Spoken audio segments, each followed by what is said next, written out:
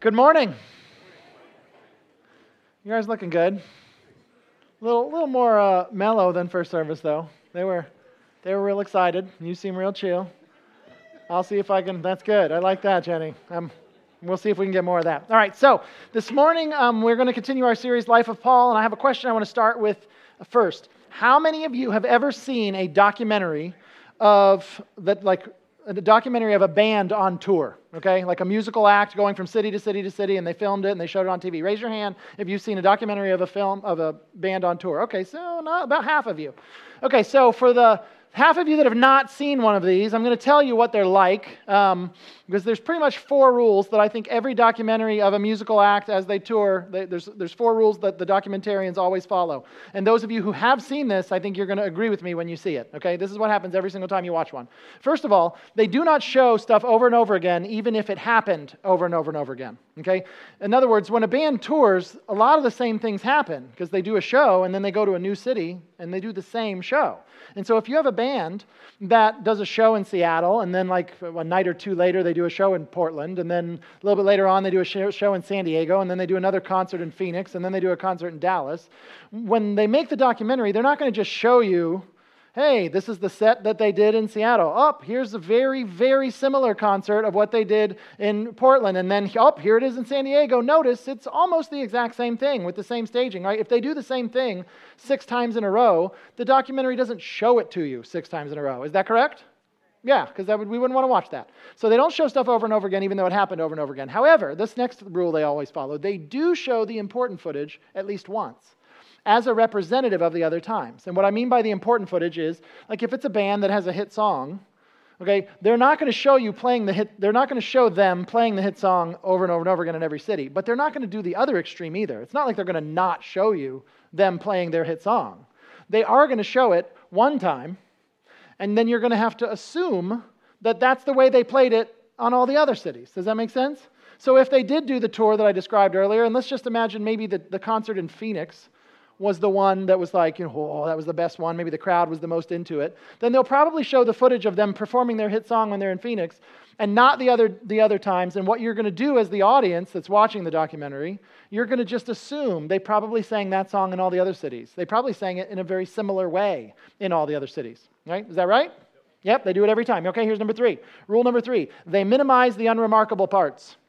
If there was a time where the bass player is in a tour bus staring out the window for 7 hours as trees go by and they're waiting to the next city, the documentary doesn't show the bass player staring out a window watching trees go by for 7 hours, do they? No, they show the guy get on the tour bus and then magically he just gets off the tour bus 1 second later, and they just minimize all the boring parts, right?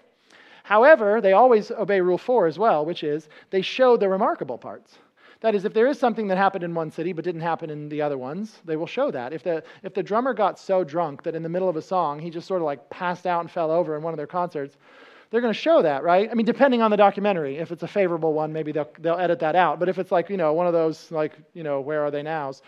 Right, they're going to go back. They're going to show you the bad stuff, and even if the drummer only passed out like only in Dallas, they're still going to show that, even though it wasn't part of the act. They're going to show it to you because it was remarkable. Or if there was like a fight that broke out among the people, the attenders at the concert in Seattle, but not in any of the other cities, they're going to show that.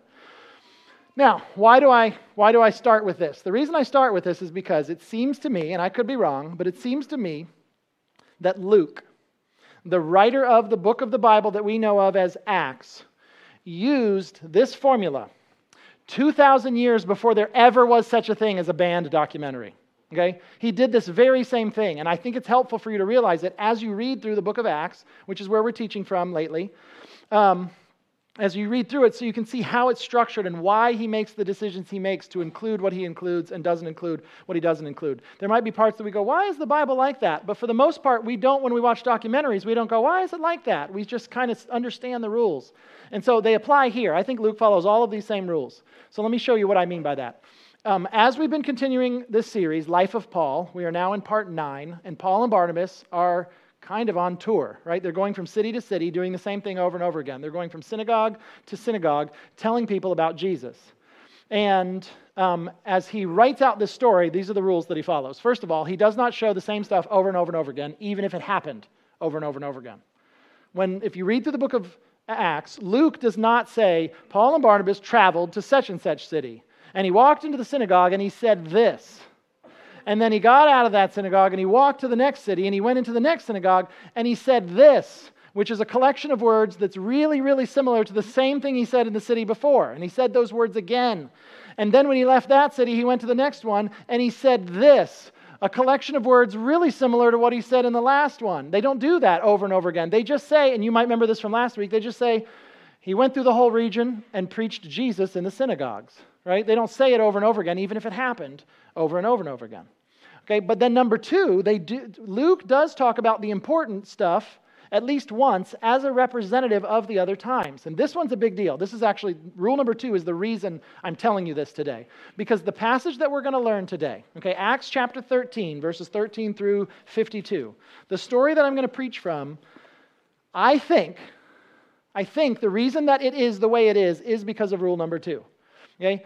That just like I said, if the hit song that's in Phoenix, they're going to show them playing that song as a representative of what they played in all the other places.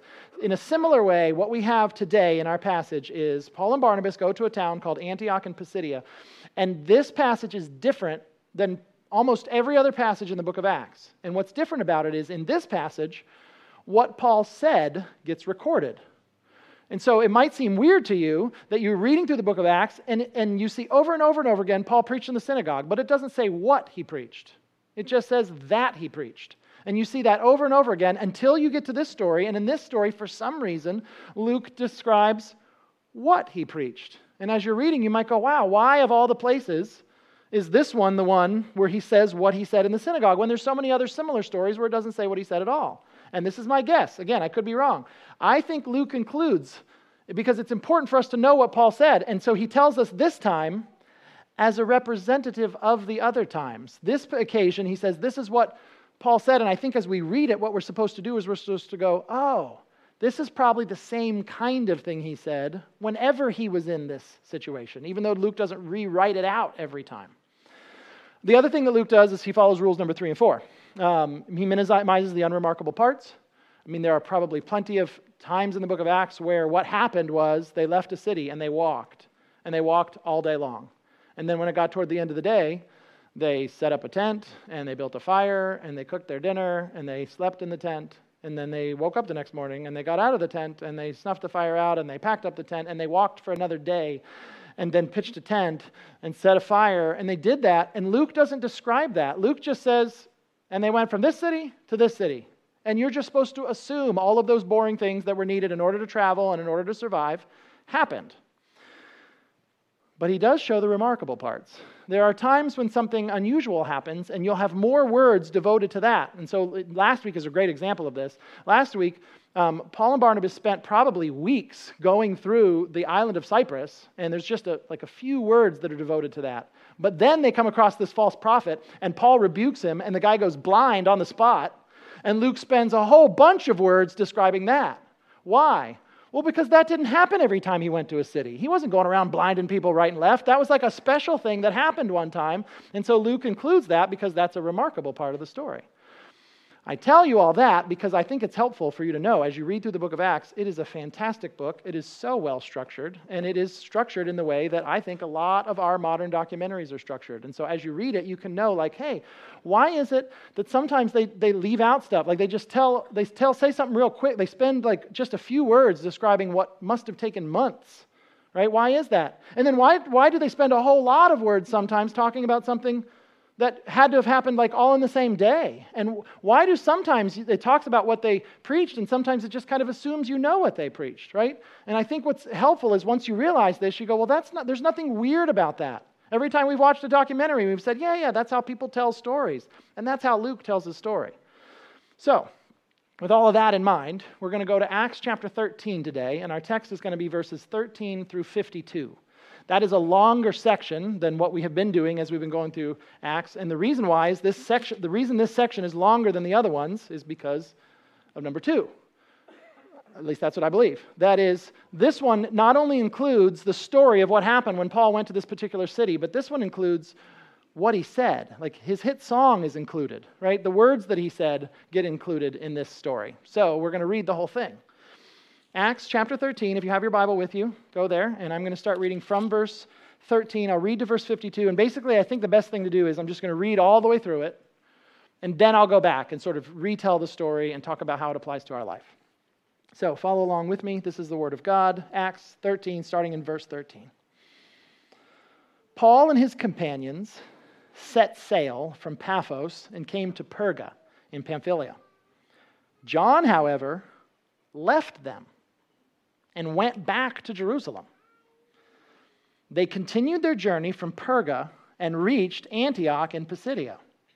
On the Sabbath day, they went into the synagogue and sat down. After the reading of the law and the prophets, the leaders of the synagogue sent word to them, saying, "Brothers, if you have any message of encouragement for the people, you can speak." So then Paul stood up and motioned with his hand and said, "Men of Israel, and you who fear God, listen. The God of this people, Israel, chose our ancestors, exalted the people during their stay in the land of Egypt, and led them out of it with a mighty arm. And for about 40 years, he put up with them in the wilderness. And then after destroying 7 nations in the land of Canaan, he gave their land to them as an inheritance." This all took about 450 years. After this, he gave them judges until Samuel, the prophet. Then they asked for a king, so God gave them Saul, the son of Kish, a man of the tribe of Benjamin, for 40 years.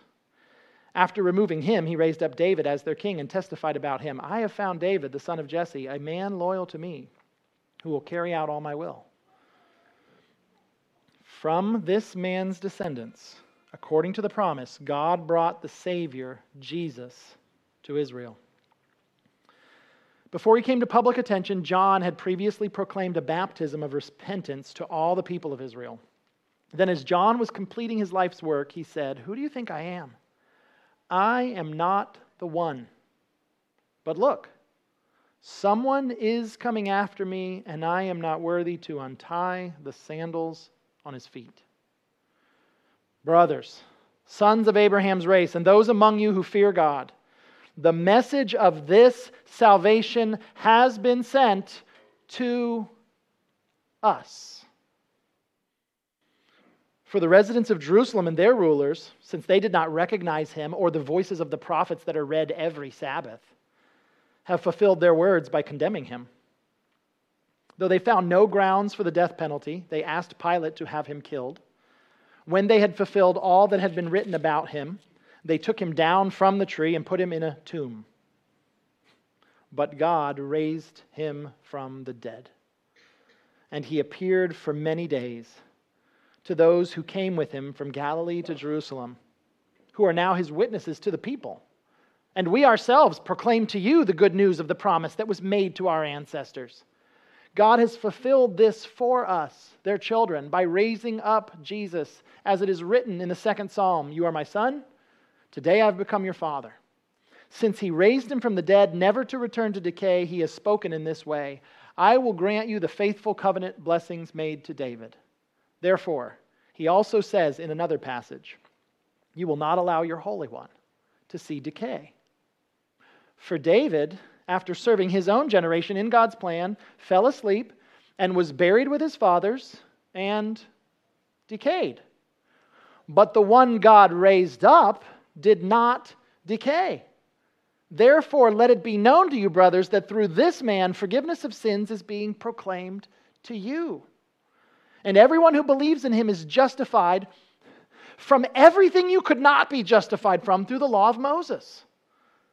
So, beware that what is said in the prophets does not happen to you. Look, you scoffers, marvel and vanish away, because I am doing a work in your days, a work that you will never believe, even if someone were to explain it to you. And then that's where the sermon ends, but the passage keeps going, so I'm going to keep reading. As they were leaving, the people begged that these matters be presented to them the following Sabbath.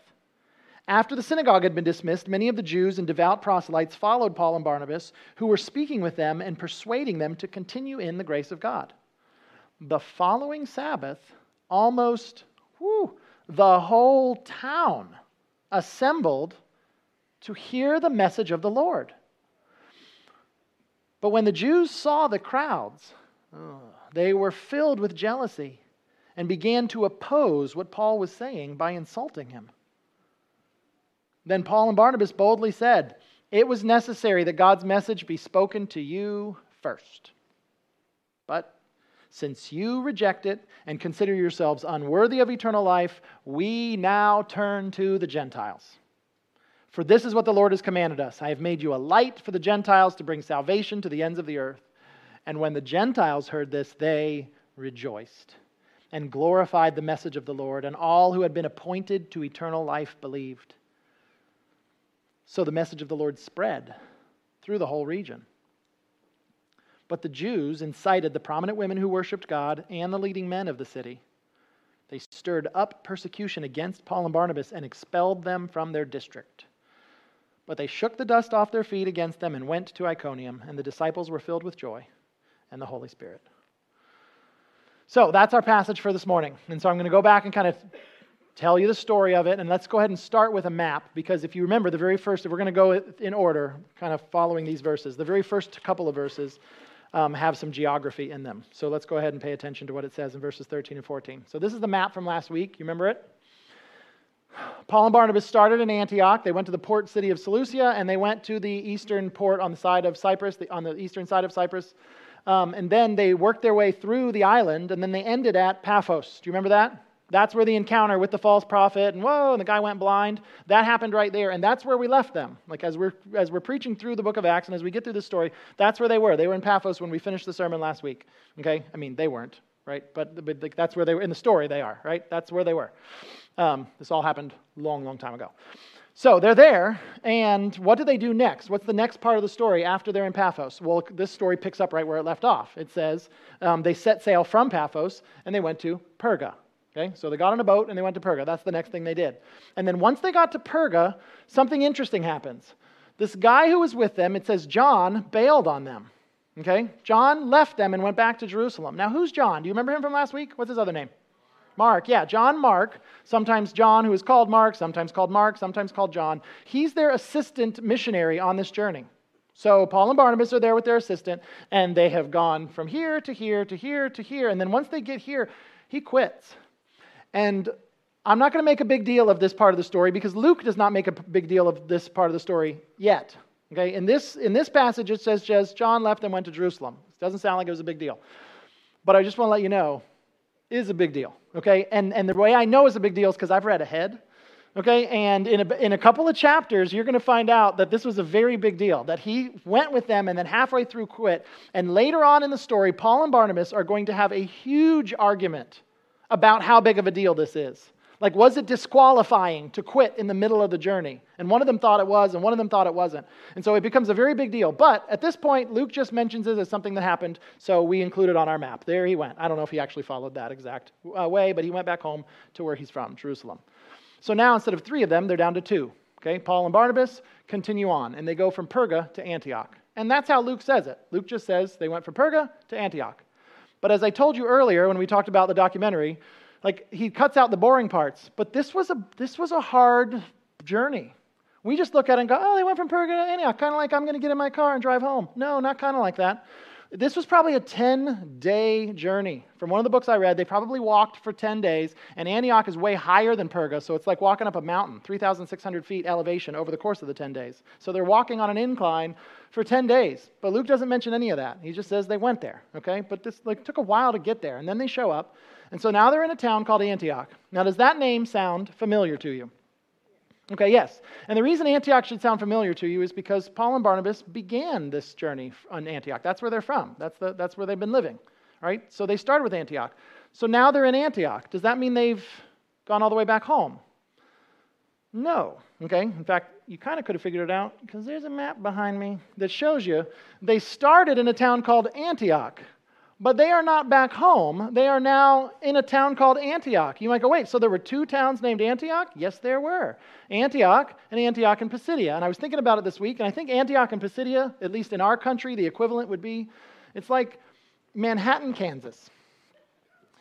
Any of you ever heard of Manhattan, Kansas? Okay, yeah, it's a real city. I have a friend that went to school there. And I've never been there, and I don't want to ever go. But I'm guessing that this is true, that people that live in Manhattan, Kansas, when they talk to people outside of Kansas, they probably do not say, I live in Manhattan, right? And the reason they don't say that is because why? Because everyone's going to assume that means like the Manhattan, like the one in New York with millions of people. I bet you they mostly say, I live in Manhattan, Kansas, right?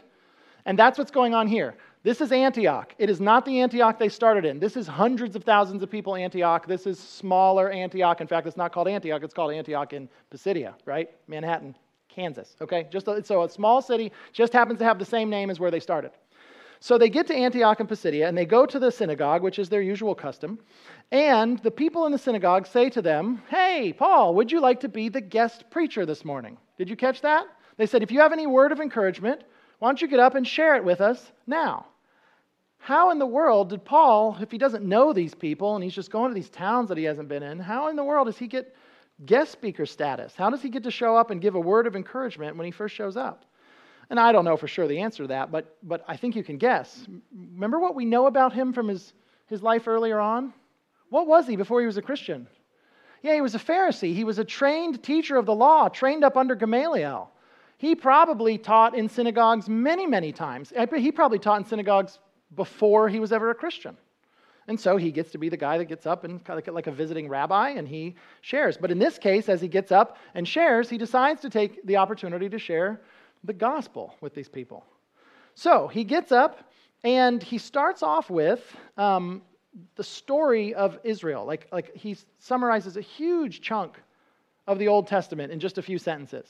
And in fact, I'm thinking he probably took more sentences than we have here. My opinion is that what I just read to you today, like this whole sermon that he gave, I'm thinking it's probably a summary of what he said and not a word-for-word transcript of what he said.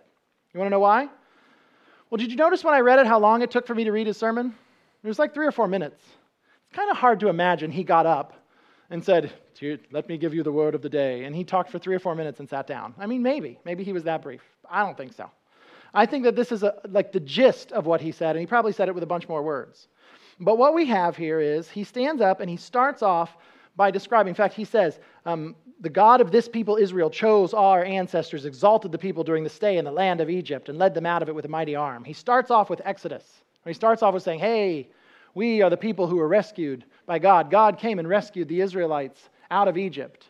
And then he describes from there in just a few sentences, we were in Egypt, then wandering in the desert for 40 years, then finally in the promised land, then the nations all conquered, and we had our land, and then there was a period of time of judges, and then there was the reign of King Saul, and then there was the reign of King David. And I mean, that's like a lot of years that he summarizes in just that paragraph. I mean, there's one section where he says all of this took place in about 450 years, but then there's stuff that happens before and after that. So we've got hundreds of years here. We've got a big chunk of the Old Testament, like from Exodus to 2 Samuel. All in a few sentences. And that's his introduction. Okay? The Old Testament happened. And then when he gets to the part about King David, he says, from David came Jesus. And then as he starts talking about Jesus, he switches for just a second and starts talking about John the Baptist. He talks about John the Baptist as the one who came before Jesus and kind of prepared the way for Jesus, pointed to Jesus as one who was coming after him. And I don't know if this is missing some sentences because this is a summary from Luke or if this is how he said it. But if this is how he said it, it sounds like John the Baptist must have been pretty famous. That even though John the Baptist did stuff over here, they'd heard about it over here. Because if you read the story, it just looks like he brings it up like they know who he is. He doesn't even call him John the Baptist. He just calls him John, right? There was John. And they're all like, yeah, John. So I'm guessing either he must have explained who John is or they knew. Because it was a very significant thing that John had done. And so John says, I'm not the Holy One, but he's coming. And when he comes, I'm not even worthy to be his slave. I'm not worthy to untie that guy's shoes. But he's coming. And then as Paul goes on, he says, and he came. The Holy One came. The Savior came. It was Jesus Christ. And at this point, Paul then tells the story of Jesus. He leaves out most of Jesus' life, as it's chronicled in Matthew, Mark, Luke, and John. He just jumps straight to the end, and he talks about Jesus' death and resurrection. That's what he focuses on. Jesus died on the cross. He rose again. And so he tells that part of the story. They took him down from the tree. They put him in a tomb, and God raised him from the dead. And then after he tells them what happened, Jesus died and rose again, he then quotes from the Old Testament. He quotes from the Old Testament 4 times. And you got to remember, Who's he talking to? Yes, he's talking to Jewish people in a what? In a synagogue. So this gospel presentation that he does here, in my opinion, and I think probably everybody's opinion, this is a very Jewish way to present the gospel. Right? He starts off by summarizing Exodus through 2 Samuel. Then he talks about Jesus as the Messiah, and then he starts quoting these Old Testament texts that he's saying, these were the hints. These were the times where the Old Testament was pointing forward to Jesus. Now that we know these things about Jesus, we look back at the Old Testament and go, oh, it matches with that, and it matches with that, and it matches with that. And so he brings that up to them. So why does he bring it up to them? Because they're Jewish people in a synagogue. They are very interested in these passages.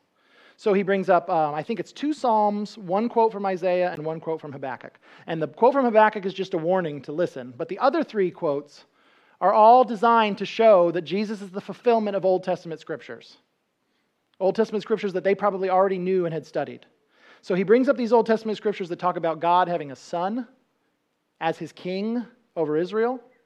He brings up these passages that talk about how there were promises made related to David that were still to come true, because there were promises that were made to David that didn't come true in David's lifetime. And that's obvious even in the Old Testament. You don't need a New Testament to know that, because the place that he quotes is Isaiah. Isaiah is written, I think, hundreds of years after the time period of David. And Isaiah says there's David promises still to be fulfilled. So he's pointing out to them, like, there's this promise that was made to David, this one who's the son that's going to come. And he's saying, and this, it still hadn't happened yet by the time Isaiah happens. And then he quotes this other verse that says, you will not allow your Holy One to see decay. He talks about how Jesus fulfills the blessings that David spoke of regarding the Holy One not seeing decay. Now, if you go back and read that psalm, it almost looks like David's talking about himself there, right? That he would not see decay. And yet what Paul points out here is David's body did decay. I mean, he specifically says in the sermon, he says, just so you know, I mean, they all knew this. When David died, he was buried in the ground and his body deteriorated like any other body. But the promises were still to come. And he says the one God raised up did not decay. And so he's saying Jesus is the Holy One from David that was promised. And then after he says that, he tells them that forgiveness of sins is available through believing in him. And that they can be declared righteous in a way that they never could have following the laws of Moses. And this, I don't know if this was a welcome message or if it wasn't. But it seems like he's saying you can be made right with God in a way that you could not be made right with God trying to follow every rule in the Old Testament. Now, these were people who probably were trying really hard to follow the rules in the Old Testament. But he's saying you could try as hard as you want. You're never going to perfectly follow all those, but there's a way to give forgiveness. There's a way to get righteousness that's not from you making sure you do every single little thing Moses had said. And that's through Jesus, the Holy One from David. There was all these promises. So he preaches this very kind of Jewish sermon quoting these Old Testament passages. And after he's done, he leaves the synagogue. And apparently there was a group of people there who were very into his message. I don't know what percentage of the people this is. But some people were like, whoa. And they went to him afterwards and they said, you can't just end this here. Like, this needs to be a 2-week series. There needs to be a part 2. You need to come back next Saturday. I got some friends that I want to hear this. I want you to explain more about this. Jesus is the Messiah. There needs to be a part 2 to this. And so Paul says, sure, I'll be happy to see you in 7 days. I'll be happy to come and do part 2. So he does. And when he shows up for part 2, and he preaches he preaches the second time. Do you remember from what I read? Part 2 was much more well attended than part 1, wasn't it? Did you notice as I read it? Who came to part 2? Do you remember? Almost the whole town. Almost the whole town. So I'm thinking this means Jewish people and Gentiles. I don't think you'd say almost the whole town if you meant just Jewish people. I'm thinking probably like Jewish people and Gentile people probably showed up. But tons of people showed up for part 2. I'm thinking enough people that they're not in the synagogue anymore. You can't fit them all in there. Probably had to go out and talk to all this giant crowd of people that showed up. And when the giant crowd of people showed up and he got up and started telling them what he was teaching about Jesus, it says that the Jewish people got jealous when they saw the crowds. They looked at all these people. Almost the whole town shows up. And they look and they went, and I don't know what they were about exactly. It just says they were jealous when they saw the crowds. I don't know if it's that the leaders of the Jewish people were simply jealous at Paul's success. Like maybe it's the size of the crowds that cause them to be jealous, that they're sitting there going, man, we have been trying to faithfully teach the Old Testament for years, and a few people show up each time, and then this guy waltzes into town, and by week 2 of his series, we're a mega church, right? And we've all been sitting there trying really hard to teach this well, and just a few people, and suddenly there's crowds of people interested in what he has to say. Maybe that's what they were jealous of. Or maybe the jealousy had something to do more with the ethnicity of the crowd. If it was a whole bunch of Gentile people that also showed up, it could be that there are Jewish people there that are going wait a minute, we have been trying to follow the rules our whole life, and now this guy gets up and says to all of these people who have not been trying to follow the rules, all these people who have not been worshiping the true God, that they can just get in by believing in Jesus. Apparently they can get into the kingdom and be made right with God the same way that we could be made right with God, even though we've been trying really hard and they've been doing whatever they want. And so maybe they looked at that and maybe that's what they didn't like about it. Why are you just treating the Gentiles like they can come on in as they've been? Don't you know what they've done? I don't know what they were jealous of, but it says they saw the crowds and they began to oppose Paul and what he was saying by insulting him. And so as they kind of attack him, Paul and Barnabas say, okay, well then we're done with you. The series is over, just a 2-parter. And they said, we're now going to go to the Gentiles. We needed to come to you first. I owed it to you, brothers, my fellow Jews. I owed it to you to give you the message first. But if you don't want it, it's Gentile time for me now. And so he goes to the Gentiles to tell them the gospel of Jesus Christ. And the Gentiles loved it. It says they heard it and they rejoiced and they glorified the message of the Lord. And all who had been pointed to eternal life believed. And so I think that's the way of, he's saying the Gentiles became Christians. I mean, maybe not all of them, but a bunch of them, right? Every single one of them that was going to become a Christian became a Christian. Every single one that God had called. Every single one that was supposed to be saved. Every person that was going to get saved that day did. And they came to know Jesus and they got eternal life. And they were saved. And while that's going on, and I don't know how long that took, maybe that was several weeks of him talking to the Gentiles. Maybe he did a whole bunch of week series with them. I don't know. But while that's going on, the Jewish people who are jealous decide to stir up trouble for Paul and get him kicked out of town. And it says they've basically found that the most influential people in the city, and I'm assuming they used their relational networks because Paul and Barnabas are newbies to the city, but they've been there for a long time, right? They've been hanging out in Antioch Pisidia for however long they've lived there. And so they start contacting their friends and people that they know and movers and shakers, and they set it up so that they start persecuting Paul and Barnabas to the point that they kick them out of town.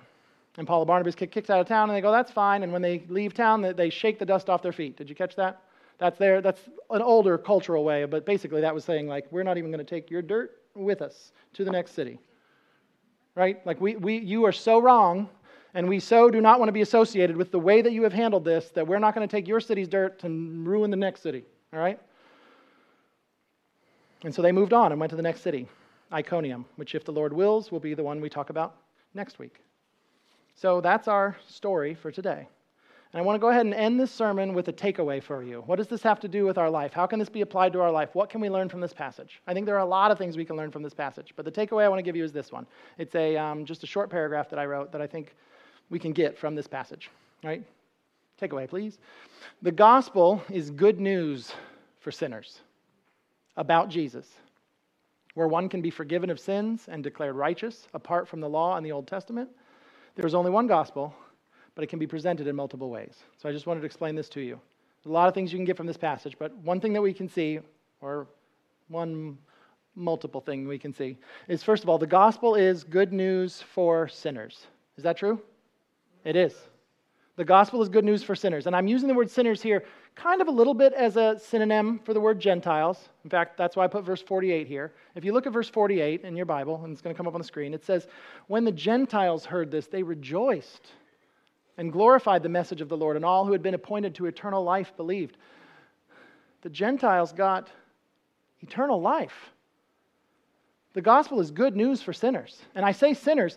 The reason I've kind of associated the word Gentiles with sinners is the Bible does that a lot. A lot of times the Bible uses the word Gentiles to refer to all of the other nations outside of Israel that didn't know the true God at the time, right? So a lot of times the word Gentiles, sometimes it's translated like the pagans, right? The people that don't know God. And so when the people who don't know God heard it, they rejoiced. Why? Because the gospel is good news for sinners. Now the gospel is good news for all sinners, Jewish people and Gentile people.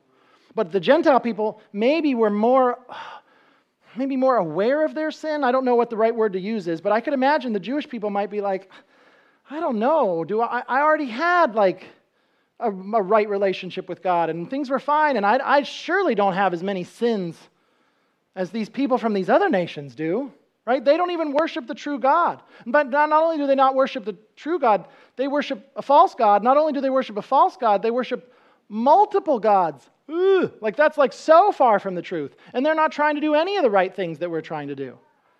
And so whether someone is Jewish or Gentile, when they come to the recognition that they're a sinner, we then realize, once you realize you're a sinner, you realize, oh, the fact that God would grant you eternal life, the fact that He would grant you as someone who is righteous in His sight, even though you're not actually righteous, that is good news.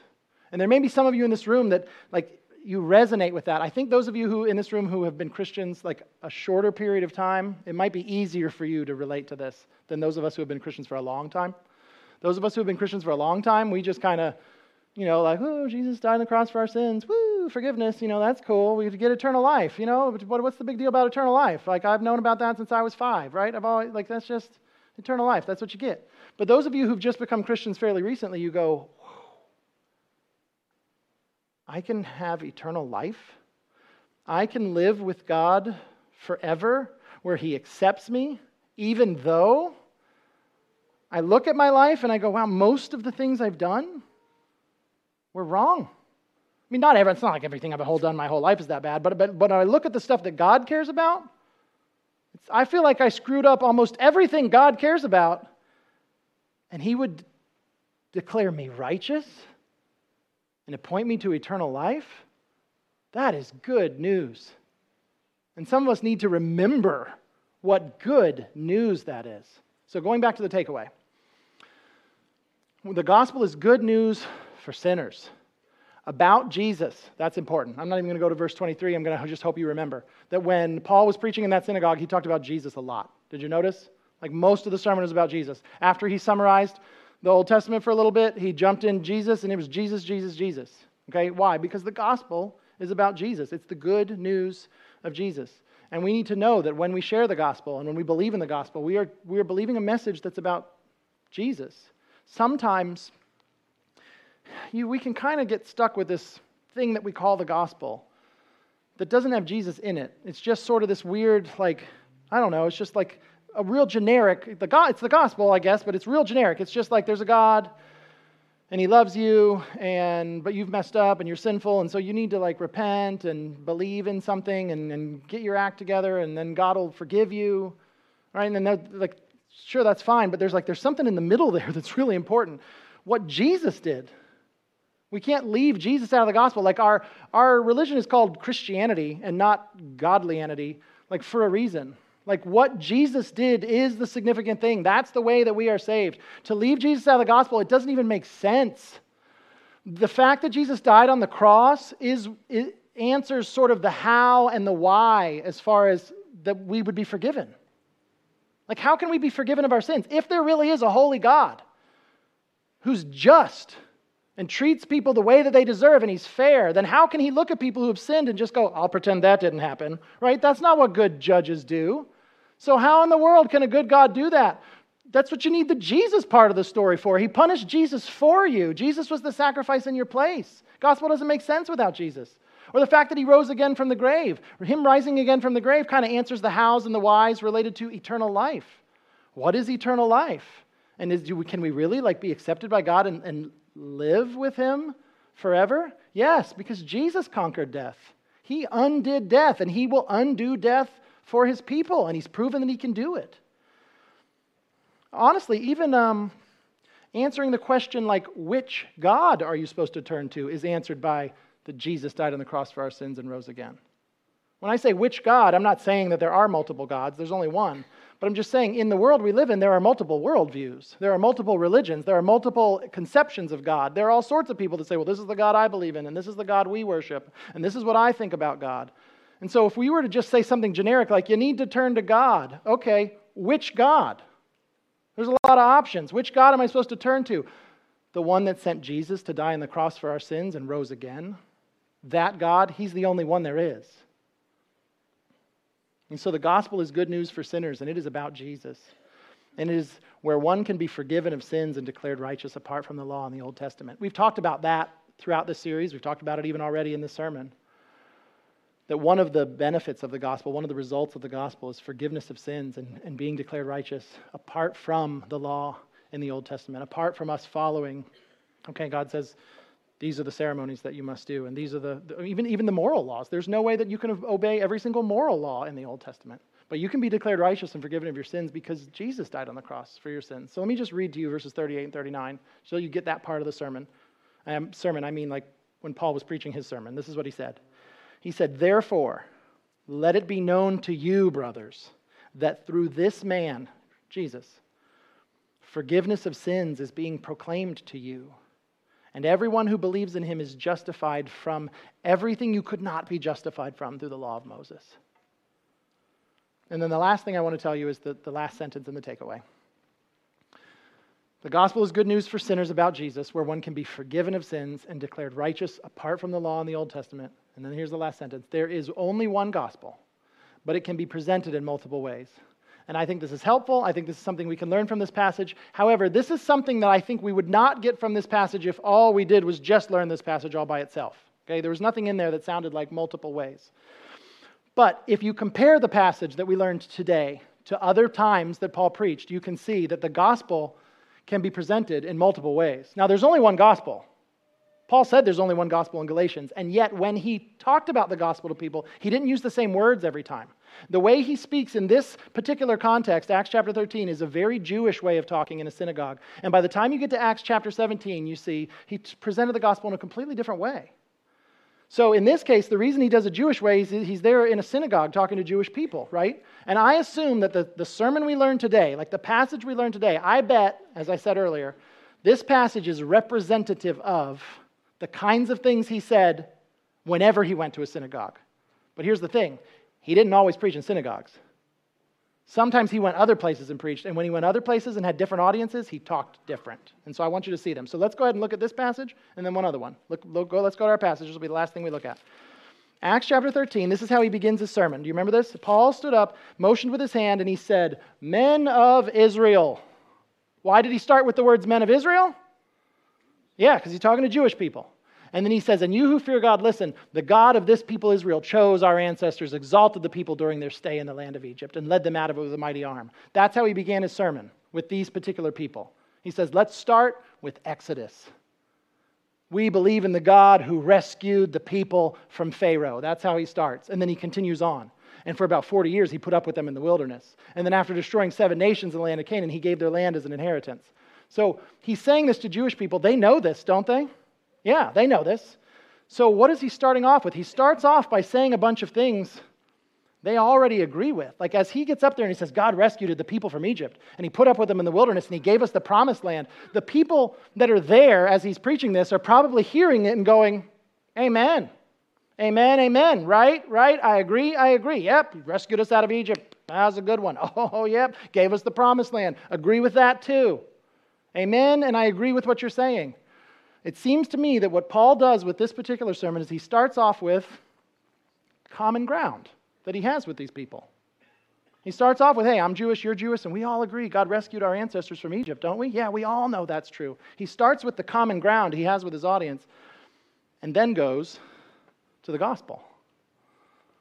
Now look what he does in Acts chapter 17. Totally different story. Here he is in Greece. He's in the town of Athens. And here's the sermon there. I'm just going to read you a few sentences from it. Then Paul stood in the middle of the Areopagus. Let's stop there. That's not a synagogue. So we got to start realizing we're in a completely different area, right? We're not even in the same place. Paul stood in the middle of the Areopagus. What in the world's an Areopagus? Not a synagogue, I'll tell you that. This is in Greece, and this is the place where you would go to share the latest ideas. The Greek people, the Athenians, would come to the Areopagus, and this is where the latest ideas would be presented. So what Paul is doing in this case is more like a TED Talk than a synagogue sermon. So he stood in the middle of the Areopagus to give his TED Talk, and he starts with, men of Athens. That's weird. Why didn't he say men of Israel? Because he's not talking to Jewish people anymore. He's talking to the men of Athens. So he knows his audience. He's talking to them. Now, what does he say after he says their name? He probably does what he always does, right? He said, men of Athens, God rescued us from Egypt, right? Is that how he starts his sermon? No. They probably don't even know God rescued them from Egypt. They probably never even heard that story. So what's he say? He says, men of Athens, I see that you are extremely religious in every respect. For as I was passing through and observing the objects of your worship, I even found an altar on which was inscribed, to an unknown God. Therefore, what you worship in ignorance, this I proclaim to you. Now that's an interesting way to start the sermon. He says, hey, you Athenians, I've been walking around your town looking at your temples and all your idols that you worship, and I even saw one of your shrines, one of your things that had the inscription, to an unknown God. You all believe that there's a God out there you don't know. And I also believe there's a God out there that you don't know, right? So what does he do with the Greek people? He starts with common ground, doesn't he? He said, let me tell you something we all agree on. You think there's possibly a God out there you've never heard of. And I think there's a God out there you've never heard of. So let me tell you about the God you've never heard of. So then here's the next sentence of that sermon.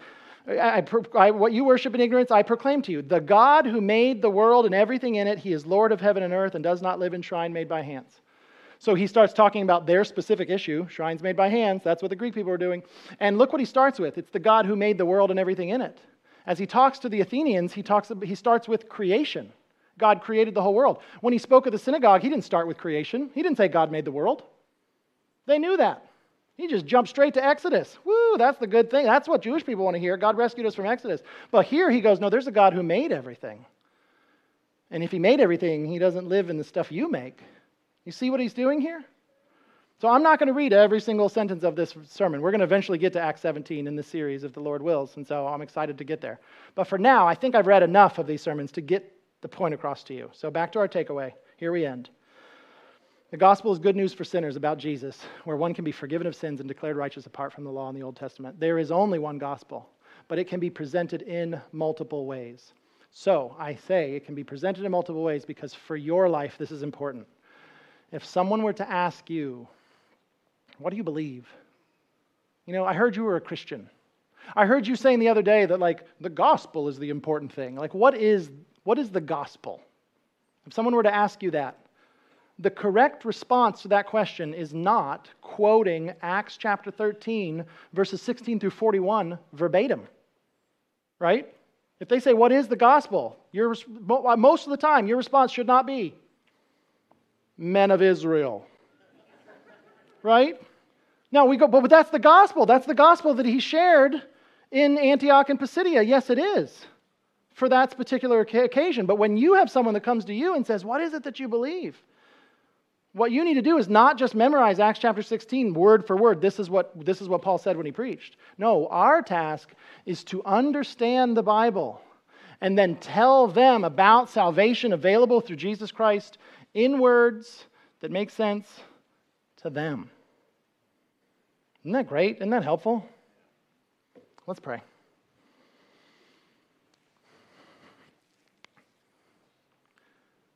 Father, thank you for sending people ahead of us, like Luke,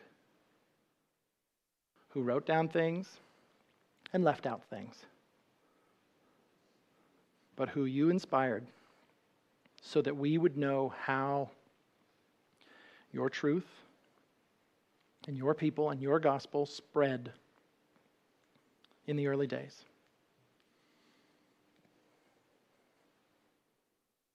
May we be people who are involved in its continued spread. I pray for anybody in this room who does not know you. I pray that they would come to know you. I pray that there would be maybe people in this room who are like the Gentiles who, in this story, whether they're Gentile or Jewish, that they would be like someone who would say, I think I've screwed up most every important thing when it comes to ethics and morality. I know that I've done the wrong thing more times than I can count. Is there really a God who would accept me? Is there really a God I can turn to and I could be declared righteous? And so I pray those people would turn to you and would be saved by you.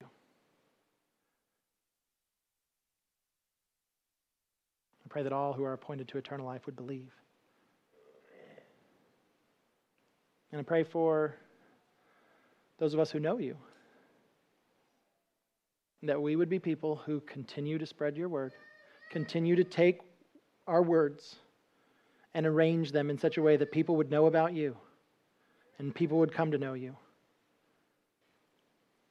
I pray that you would bless that and be all in that.